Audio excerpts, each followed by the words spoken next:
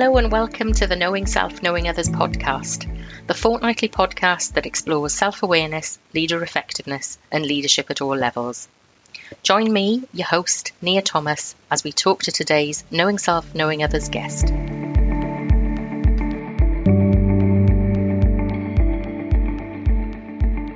I'm really pleased to be joined today by Sile Walsh, and some of you may have already seen Sile on LinkedIn because she posts video clips, which I absolutely love.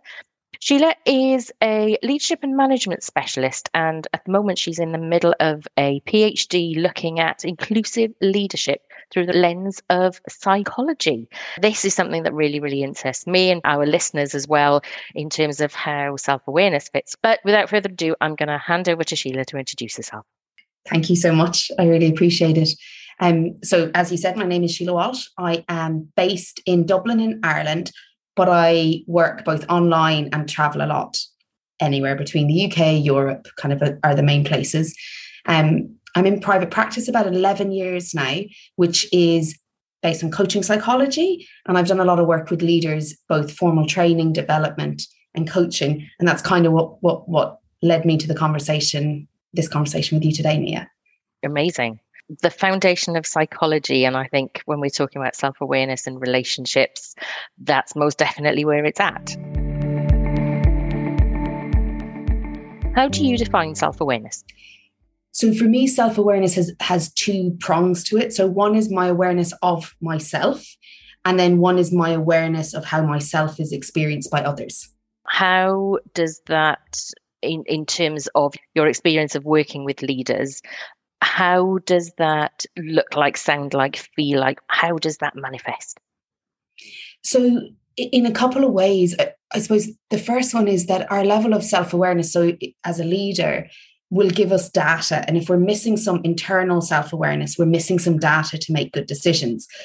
But in my experience, if we miss that internal self-awareness, we often then also miss the external awareness of how people perceive us.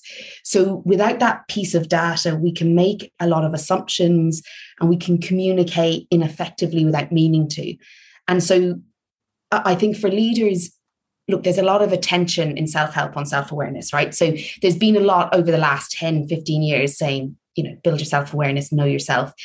And so a lot of the leaders I meet do have a degree of that. Some have loads, some have a functional degree.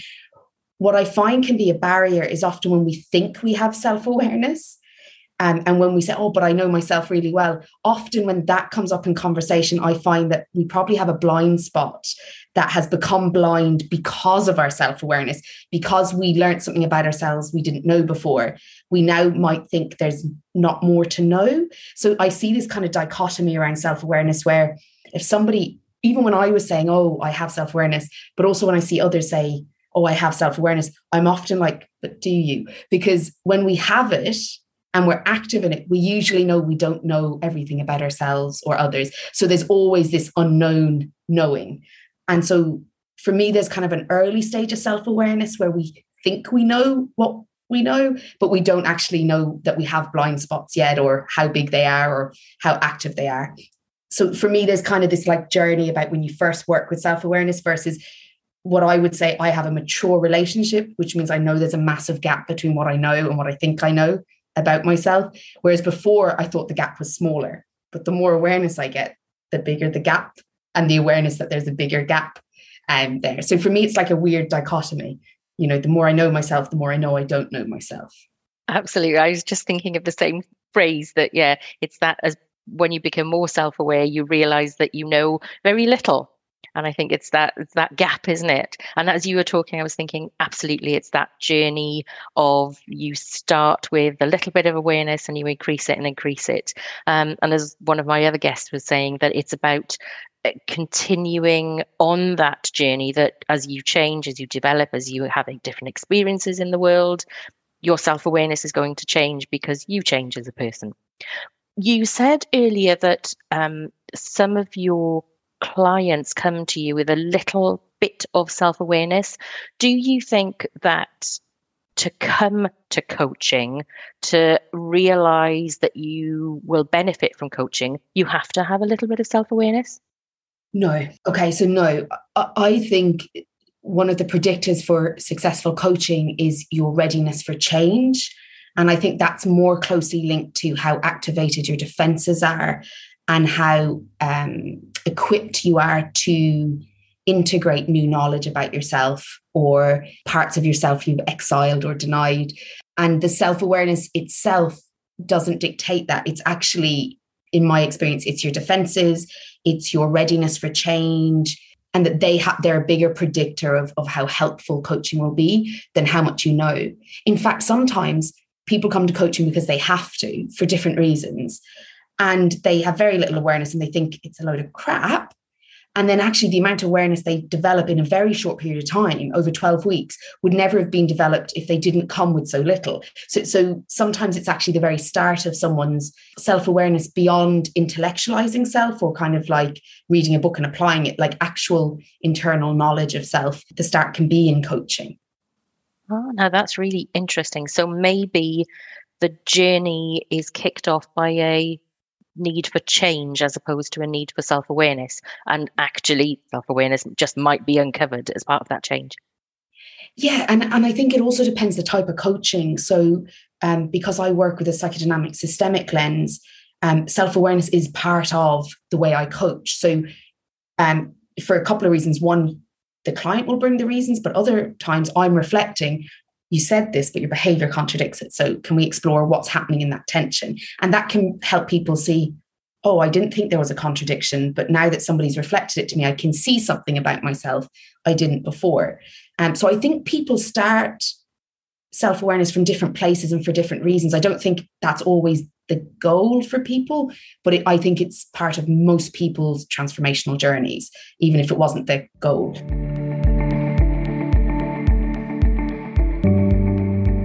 Do you think there's a relationship between self-awareness and leader effectiveness? Yes and no.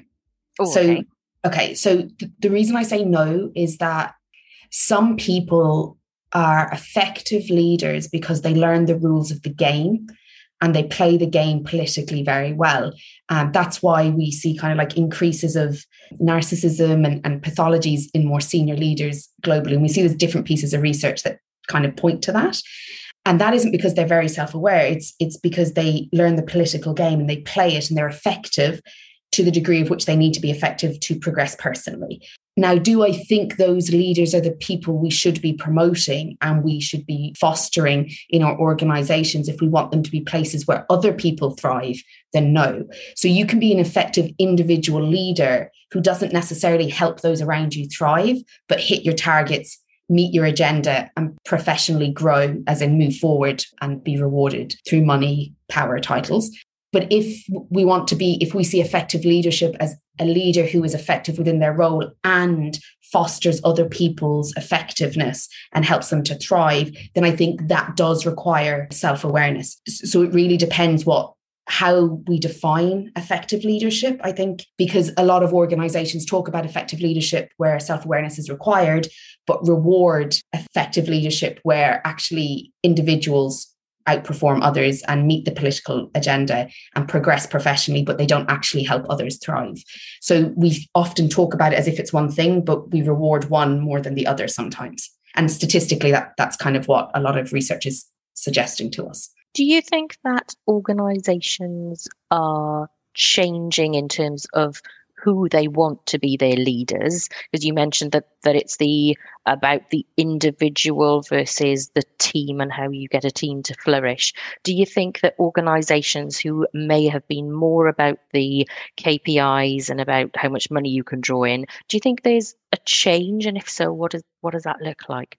Again, yes and no. So no, in terms of shareholders still want to see their profits increase. So that's still under any profit-driven organization, that is the task we have. Now, I think the way we meet the task was previously cultivated by the industrial age and by very old styles of power use.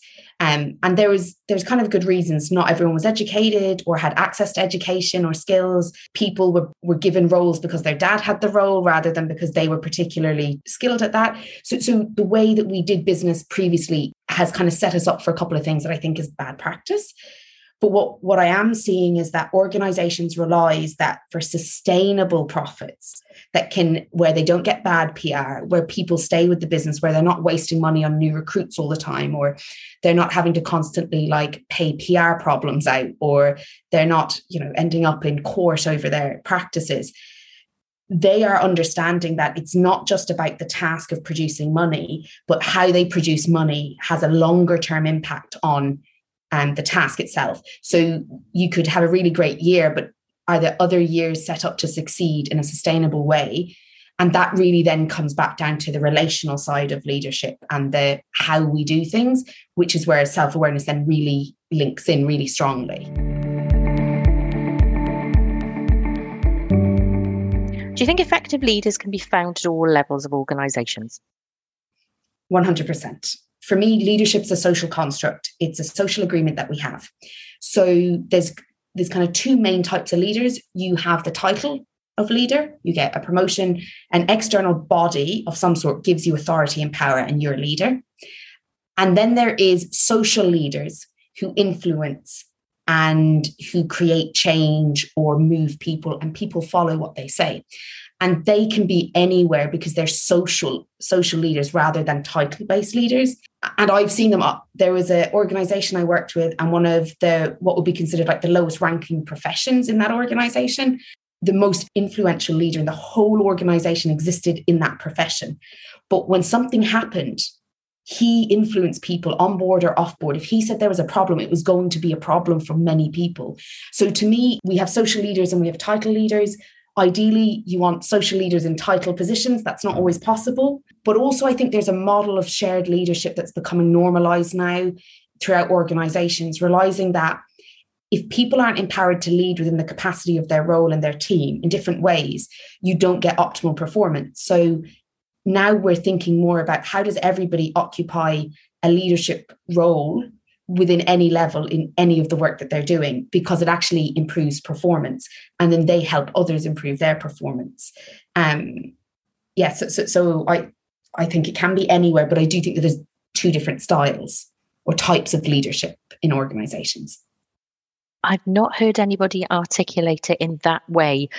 I absolutely agree with you. And something that I picked up in my research was that you can have individuals who lead in the way that the shop stewards led in the 1970s. And you're right, they are social leaders. But I've not heard anybody articulate it in title leadership and social leadership, and that's brilliant, and I'm definitely going to use that in the future to be able to explain that. So thank you very much for giving me that nugget. That's really, really helpful.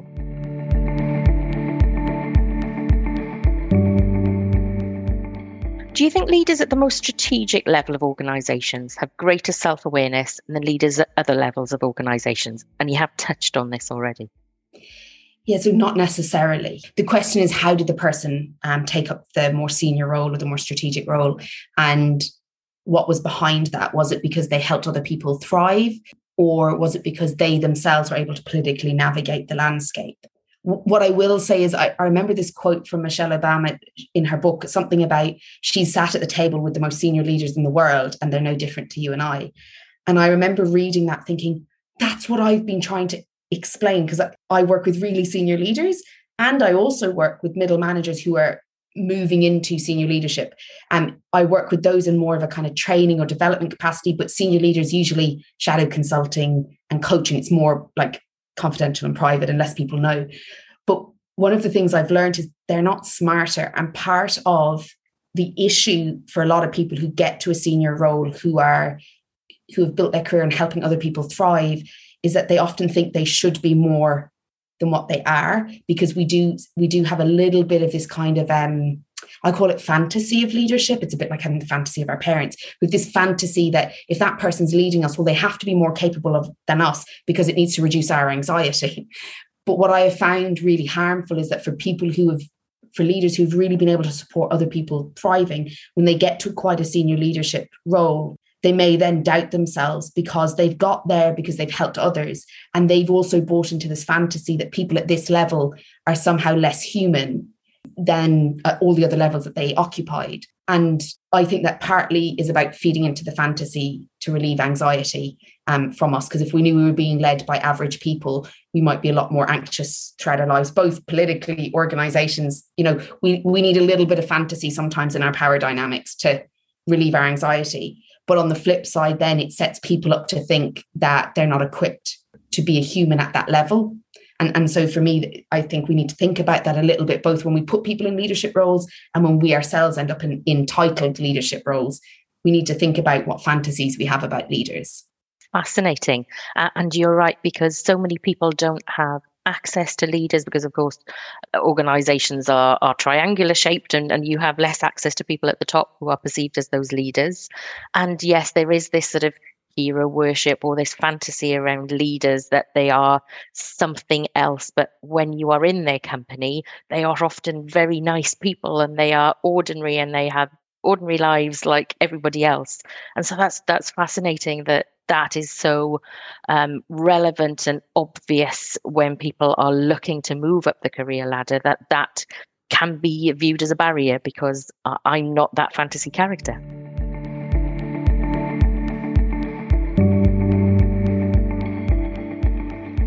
Do you think effective leaders have more self-awareness than ineffective leaders? If we define effective leaders as helping those others thrive, they need more self-awareness to be able to do that. But if we see effective leaders as people who get the job done in a solo role and navigate politically, no. In terms of your coaching experience, do you have individuals who have that individual leadership coming to you more frequently, or is it those individuals who are social leaders and looking to develop their skills, or is it a mix of both? Or how do your clients present in terms of that two different styles of leadership? So generally, because my area is more of a relational leadership style and my approach is, because of the psychodynamic piece, it's kind of hard to hide in the approach. I tend to have social leaders who have taken up title roles. So they've been leading and influencing for a long time, but now they have a title. So it brings a different texture to how they need to lead and present. Now, I also see that often people are sent to me or are encouraged to get leadership because they're being seen as kind of breaking down relationships, or they're effective at their role, but they need to develop something. So often that kind of orientation towards leading, where people are kind of self-serving in their leadership, they come to me a lot less because it would be really challenging to work with me. But they do come because they might end up in front of me for different reasons, like something didn't go well at work and they can't understand why what they always did didn't work, and their organization thinks they need support. So I do see more of that now than I used to. But generally, the leaders who kind of pick me, for want of a better expression, who come looking for me, even if their organization told them they need a coach, the people who pick me are generally quite aligned with a type of leadership that's good for everybody and not just simply kind of a political feat for themselves. Generally, they have more of that. They're still ambitious, always high performers, but they have an understanding that they can only bring their performance to a certain level as an individual, but as a collective, they could outperform that. So generally, that's who would gravitate towards me. But I would see some of the other leaders, because there's usually feedback now. We know about coaching. Organizations are saying we want more collaborative leaders. And so that they might have promoted someone or awarded someone for not being collaborative and just getting the job done and just looking after themselves. And then they get to a position and then people say, oh, we can't let them do that now at that level. That won't go down well. We need to get them to change their behavior in some way. So I see both, but more so that kind of social leader who then takes on a title. That's mostly who I work with, is people with titles. But often they've been a social leader long before they step into a title role. What is your experience of leaders who come who have or are ineffective leaders but have limited self-awareness? I know I've spoken to Jackie Frost, who works within the area of educational leadership, and she was saying that she spoke to a head teacher who took her around their school and for that period of time spoke to nobody, so made no contact with their teachers, made no contact with the children, and in reflecting with Jackie, they had no awareness that that in itself was a problem. Do you have experiences of anything like that where self-awareness has been so limited that getting over that first hurdle to start the journey has just not been possible? So there are people who aren't ready for change. So that's one of the things I assess when I have my kind of free consultation. Like, I'm assessing readiness for change. I'm not really assessing anything else. And so usually I don't begin with them, because in that call, it becomes clear that while they may say they want coaching, their idea of coaching or what they think they're going to receive or their idea of what the problem is so disconnected from what they would have to acknowledge to be able to move forward. So that does happen. What I will say is that we all have blind spots. So for all of us, we all have parts that we are really sure we don't have. And in coaching, in my experience of working with people and being coached, those parts come into the room to have a relationship with. For me, the biggest barrier for people to be able to have that relationship with those parts, so that self-awareness, will usually come if shame has entered the dynamic for them. So if they have any shame about who or how they should be, or if the self-awareness is linked to something that also brings up shame, at that point, the work is about diluting the shame, bringing the humanity back to the reality of the experience, and then we can move into self-awareness. But for me, the biggest blocker to self-awareness is actually if there's some shame associated with the part we're bringing awareness to. Oh, that's fascinating. And that's probably a whole different conversation. Sheila, it's been absolutely wonderful talking to you. Really, really interesting. And it's certainly made me think. Before we go, I know that there are some really helpful resources that you can share with our listeners. Please tell us more about them. Thank you. So I send every 2 weeks-ish. Everything's ish in Ireland, right? So ish. I send an email which is about the art and science of effective leadership, and I call it the leadership letters. I include things in it from things I've seen or done or read to thought-provoking pieces of work that I might introduce into some of my coaching, so that the recipient can actually think and reflect themselves on some of the questions that come up in leadership coaching. So you can come to my website and sign up for those, and you'll hear from me about every 2 weeks. Amazing. We will make sure that we have links to your website and your leadership letters specifically in the show notes. So any listeners who are interested, they can click and find out more. But if they want to connect with you on LinkedIn, it's Sheila Walsh, Sile Walsh. Is there anything else we should be sharing? If you're on TikTok and you're one of those brave people, I fumble together on TikTok and on YouTube, so you can check them out as well. But LinkedIn is probably where I post a lot of the thought leadership that I'm working on at the moment. Brilliant. We will make sure that there are links to LinkedIn, TikTok, and any other website and social media that we can find to make sure that you can have access to Sheila. Sheila, thank you very much once again. It's been absolutely brilliant having a conversation with you. Thanks a million, Nia. I appreciate it.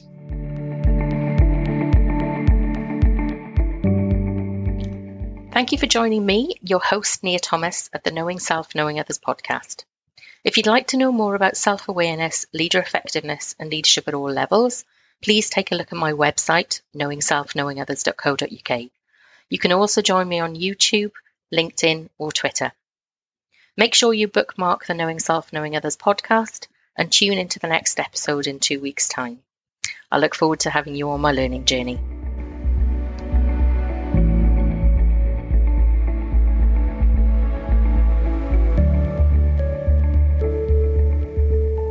If you'd like to join me as a guest on the Knowing Self, Knowing Others podcast, please drop me a line at info@knowingselfknowingothers.co.uk. If you'd like to advertise your podcast, book, or company connected to self-awareness, leader effectiveness, or leadership at all levels, please drop me a line at the same email.